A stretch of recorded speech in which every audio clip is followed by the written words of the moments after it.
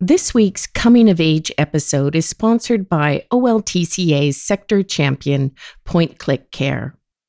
It's through Point Click Care's ongoing partnership and generous support that we are able to host our thought-provoking podcast. Stay tuned to the end of today's episode to learn more about Point Click Care. When residents come to our home, we ask them, what was your career? What were your interests in life? And based on that, we match you up with things to do in the home. If you were a librarian, you're going to work with our library. If you were a plumber, you're going to work with our maintenance staff to talk to them about things that you know about maintenance. That's giving those residents a chance to exert some power of their own in social relationships and give something back that makes them feel valued. This is Coming of Age, Meeting the Needs of Our Aging Population, a podcast about how we can better support our seniors. I'm your host, Donna Duncan.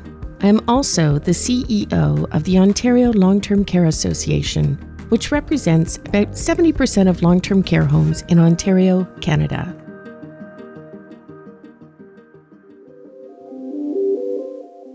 Today, I'm delighted to be joined by Professor John Hurdies of the School of Public Health Sciences at the University of Waterloo, Ontario, Canada.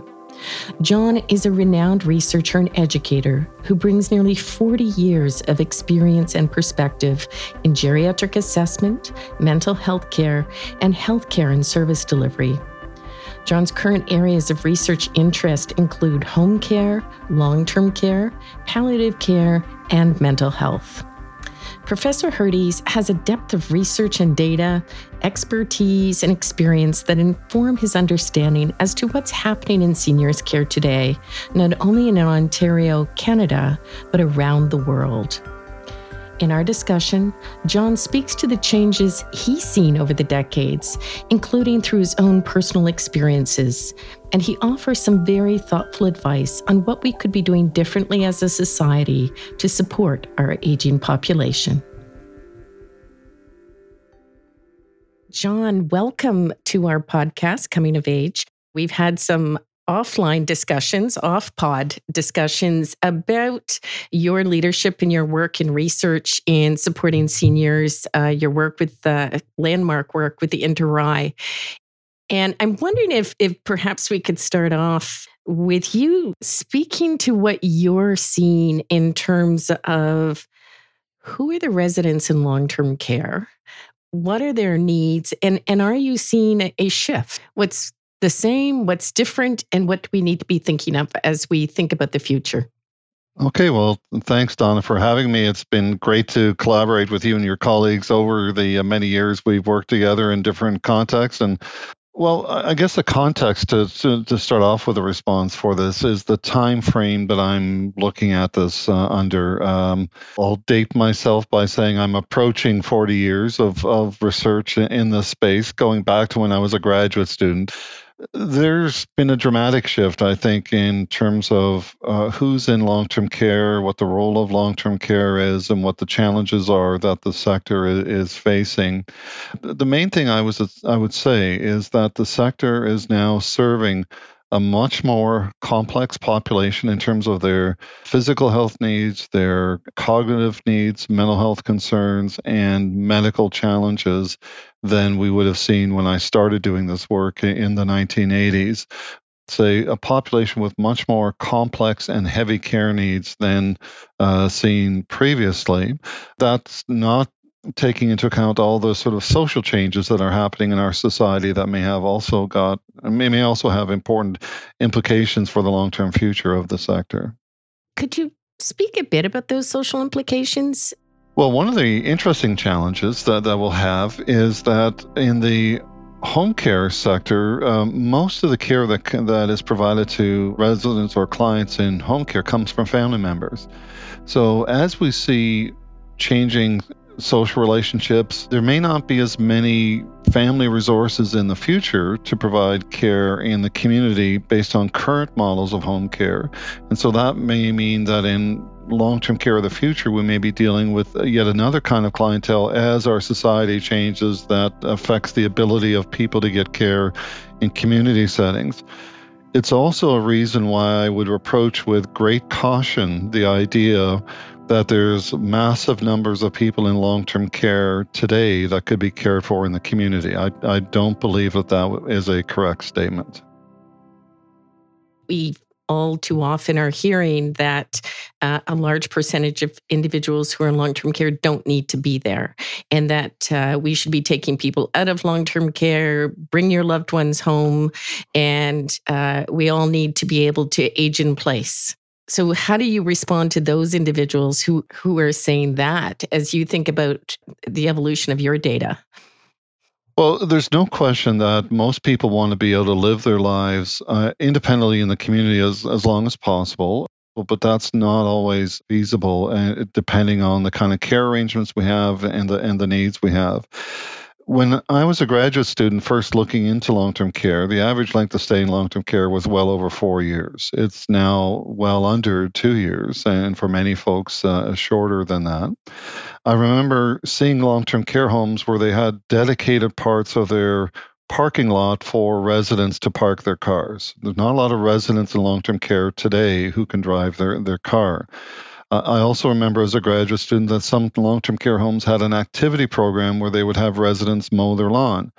That's not feasible anymore. So long-term care in the past might have been a part of it, really along the lines of what we today see as supportive housing environments, some of the lighter parts of retirement homes, nothing like what it is today, where residents have much more severe physical impairment, cognitive impairment, more complex medical needs than we saw in the past.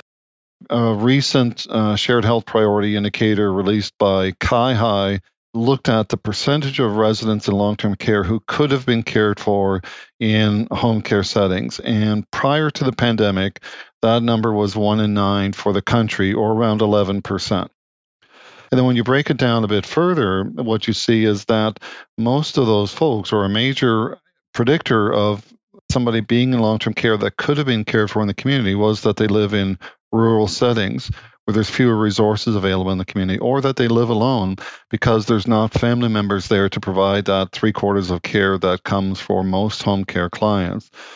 So the folks that are there now are there because of social geographic reasons that are not easily remedied. The next part of this is the rates of caregiver distress we see in community settings. Prior to the pandemic, the rates of caregiver distress in home care were approaching 40% of home care clients on a national basis. And that's before the pandemic, when services got more constrained, health concerns became magnified. So I'm actually expecting the rates of caregiver distress in the community to be greater now. We vastly underfund the home care system. So the notion that we can take residents who are currently receiving long-term care services and support those residents with a couple of hours per week of home care is fanciful thinking in my mind. What our objective should be is to resource home care appropriately to keep people independent in the community as long as possible, and enhance the quality of care and the quality of life in long-term care settings to meet the needs of residents and meet people's expectations of the kind of care they should be getting.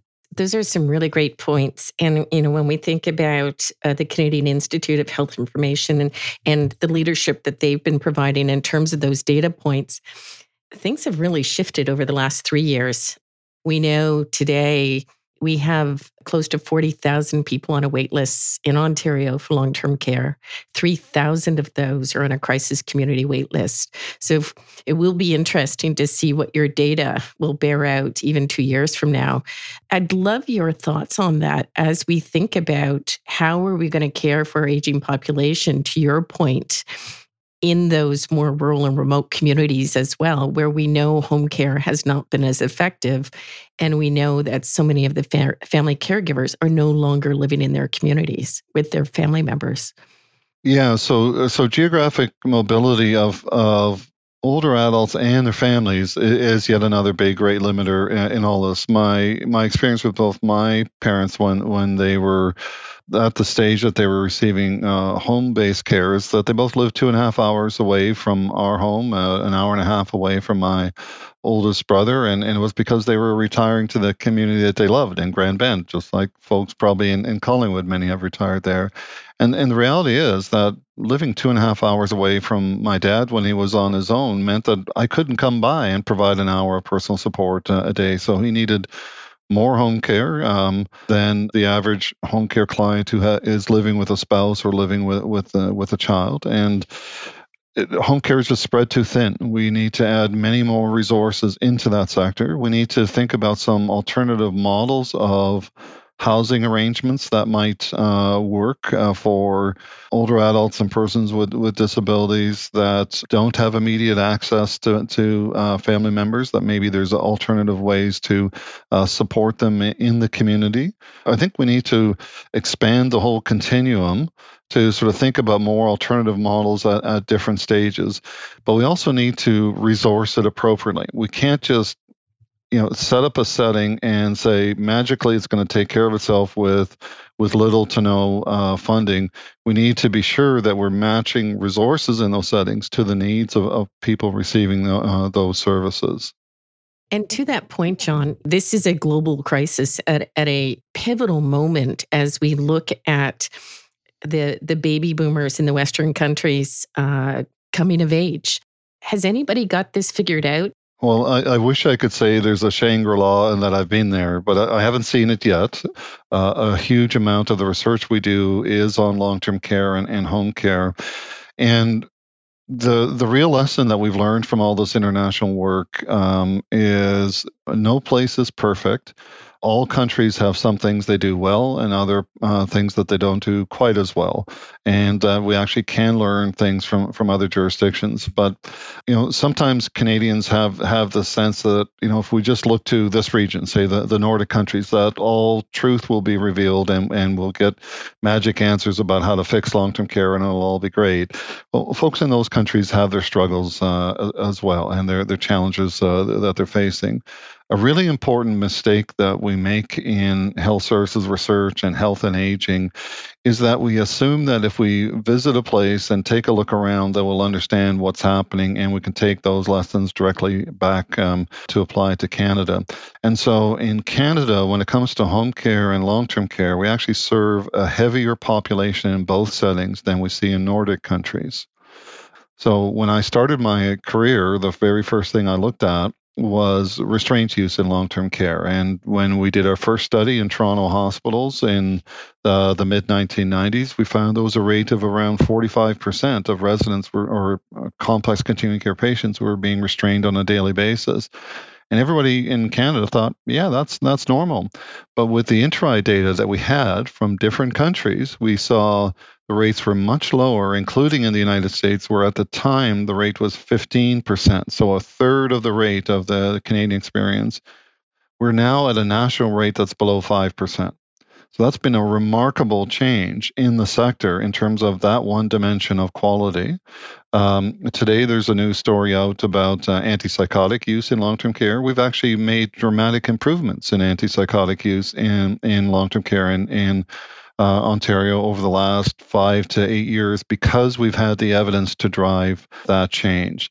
So one of the exciting things that we've been able to do is to put together evidence to target efforts to improve quality, and having comparative information with a variety of jurisdictions helps us to see where we could do better and where we're doing reasonably well.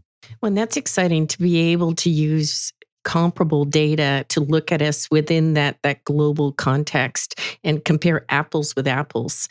Unfortunately, we don't hear those stories about quality care and long-term care. Unfortunately, notwithstanding the fact that certainly the research we've done, which is more qualitative research, is that the people who have the experience with long-term care find it to be good. If we can anchor ourselves in the data and in those measures, then that should lead to far better outcomes and far better living and care experiences in that care environment. There's no question that there's variations in experience, from some very poor experiences to some very good experiences. And what we want to do is shift the distribution so there's a lot more of the good experiences and none of the very poor experiences. That's the challenge that we face, and that I think we're making progress in that regard. But there's a whole series of moving targets. So we're trying to improve care with the same level of funding that's there today as we may have had with a lighter care population. There's a whole bunch of variables that are moving at the same time that make this a real challenge. But at least we're in the country now in a place where we're in a better place in terms of evidence to understand what's happening in the sector and who's succeeding. So one of the most exciting things that I've had the opportunity to be involved in the last 5 years is something called the Seniors Quality Leap Initiative, or SQLI. It's a consortium of 14 long-term care organizations in Canada and the United States, and we've just been joined by an organization from Cape Town, South Africa. And what we do is we get together on a regular basis and benchmark the quality of care that we're provided with scientifically validated, robust, risk-adjusted clinical quality indicators to evaluate the care being provided in the 64 long-term care homes that are under those 14 organizations.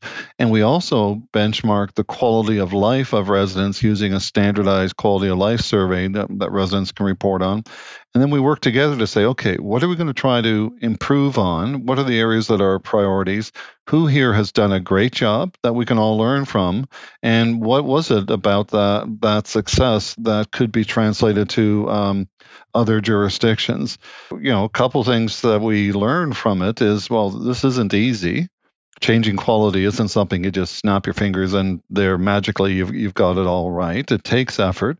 But having others to work with, one of the things that's nice is nice to commiserate when it doesn't work, your dearly held idea, but also sometimes you can save some effort to learn if something didn't work for somebody else, why would I repeat that myself? And maybe there's another venue that we can improve on. And also we learned that, you can improve quality of care in some dimensions, but if you don't improve quality of life at the same time, you're not quite fully there in terms of what you want to achieve. What residents in long-term care deserve is both. They deserve a better quality of life and they deserve better quality clinical care at the same time. That's the target we got to aim for. As I've said on this podcast, today in Ontario, we have close to 40,000 people on our wait list for long-term care. For so many of them, there is no path to another care setting. And we really do need to do better. And no one should be living in a hospital. I love your view on data and how that can inform a different reality and actually necessitates a different reality as we think of the fact that the population over 85 is going to double in the next 15 years in Ontario. We are so not ready.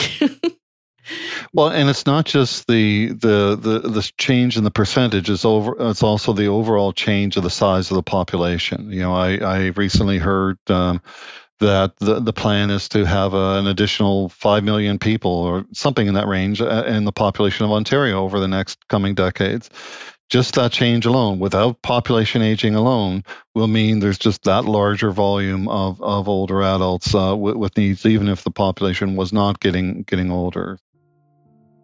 I was inspired to do some analyses based on my mom's experience before she passed away several years ago, where she was one of those patients who was struggling in the community, where she would have an acute episode and things would go bad, and then she would go back home and do okay, and then something else would happen. And there was a point at which we had to have a discussion about whether long-term care made sense for her or not. And she was not excited about the idea, like none of us are in terms of the end of our lives. But we sort of came to this agreement to say, okay, well, let's go into a long-term care home, get some restorative care in place, some good quality rehabilitative interventions, and see if we can make a difference to improve her functioning. So she agreed that, she would give this a try, and then we would revisit whether she needed to be there after 90 days. So she went into a small family-owned home, nothing remarkable, in southern Ontario in a small rural town. And when we brought her there, she needed assistance to get into the home. And she got good quality of care. She got some exercise programs there. When I picked her up for a Christmas dinner at the end of the roughly 80-day period that we had talked about, we went out for dinner. I brought her back to the home, and she walked up the stairs independently and asked me why it was taking me so long to come back in. And she got discharged back home and spent the last year of her life at home. It's because she, just for a short stint, got really good interventions to help her regain some function that she just wasn't getting when she was cycling in and out of the hospital system. We published a paper called One Way Out ? And that is, is there only one way out of a long-term care? Is the only path out of long-term care the end of your life? And what we found is that in those first 90 days, there's a remarkable degree of change that happens in long-term care. There's a bunch of people who get better in terms of their health. There's a lot of people who get worse. There are people who die, who go to hospital and go home. Those first 90 days, there's a tremendous amount of change that happens. What that says to me is that we need to think about managing care at that transition very carefully. There are opportunities for people to improve, and if the people do improve, we need to find ways to get them back into the community. So family members should not be selling the home as soon as a relative moves into long-term care. We need to keep options open, and real change is possible. And if we also reimagine part of long-term care to have a more rehabilitative focus, we may find there are some folks that would get quality care for a short period of time, 90 or 180 days, could go back to the community. At the same time, we need to improve palliative services in long-term care for folks who will die in long-term care so that they get good quality palliative care at the end of life. And thank you for sharing your own personal experience, because that matters. And it's so exciting to see how your personal experience feeds the researchers' curiosity. As we think about what long-term care is today, we are seeing new transition programs emerging. And that excites me as we start to look at different models and reconsider how could we embed more respite beds or convalescent beds and normalize, and also add in day programming and ambulatory supports. We've had discussions with government around how do we not lose some of the community care supports. So when you move into long-term care, you often lose any community care services that you would have had if you'd been living at home. How do we not lose those? To your point, and bring some of those other sort of rehab therapies and other supports into the long-term care home to support the individuals, as opposed to thinking that this is a box in long-term care and this is what we have and this is what you're going to get. Yeah. Well, and it's really about, in the end, improving life in as many domains as we can, making sure that people's physical health improves, their ability to function improves as much as it can, that their psychosocial well-being is addressed. We want to move multiple targets, and so we need to measure those targets and intervene to make a difference in as many of those areas as possible. And it takes a systems-based approach, and some of it is part that comes from the healthcare system, from funded resources, and some of it is from community involvement. One of the most sobering studies I did was very early on in my career, before I got involved in the InterEye group internationally. I was interested in the nature of social relationships that folks in long-term care had. And I sort of had the sense that, we have ties with immediate family members and we have ties with community members. And what was striking to me in that study was that if a resident has a spouse, the spouse continues to visit regularly. It's usually daily or weekly. If the resident has a child, the child tends to visit regularly, either weekly or monthly. But you didn't see a lot of other visitors beyond those immediate family members.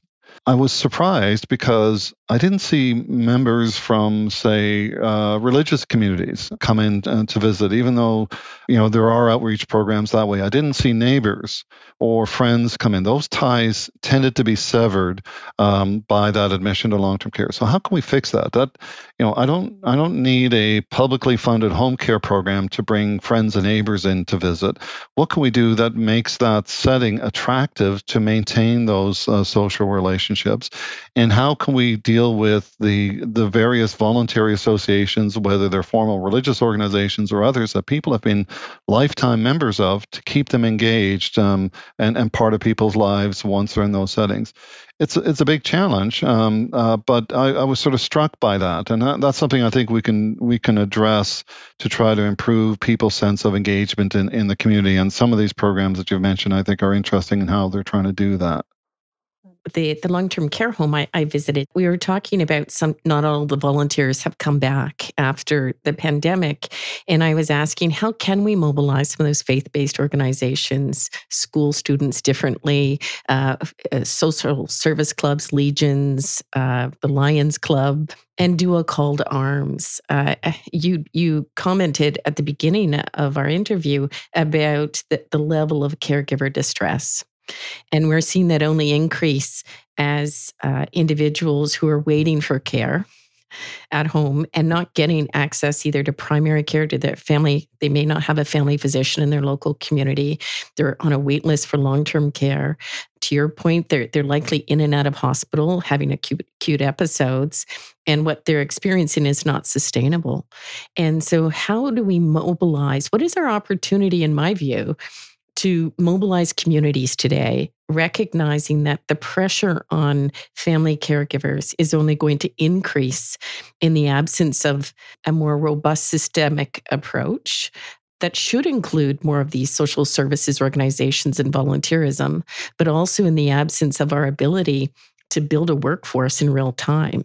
I was speaking the other day to someone about one of our homes that was very hard hit in the first wave of the pandemic in Ontario, devastating losses of life in a very, very small community. We don't hear about that home today. The community has rallied around it, the community college, the restaurants, the local businesses, the social service organizations, and it really has been hugged. How do we foster more of that, but also foster a better understanding that this is about a collective responsibility for supporting an aging population, for supporting the people who built our communities, and not look at it as hospitals versus long-term care versus home and community care versus primary care. Unfortunately, given the demographics, it's not going to be an either or at all. It's going to have to be all of the above, but all of the above in a very different way.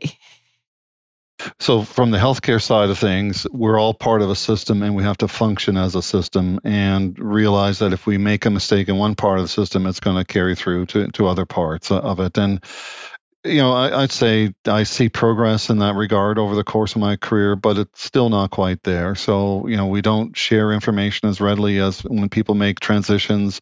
There's kind of a handoff mentality rather than continuity of care as people go from one setting to another.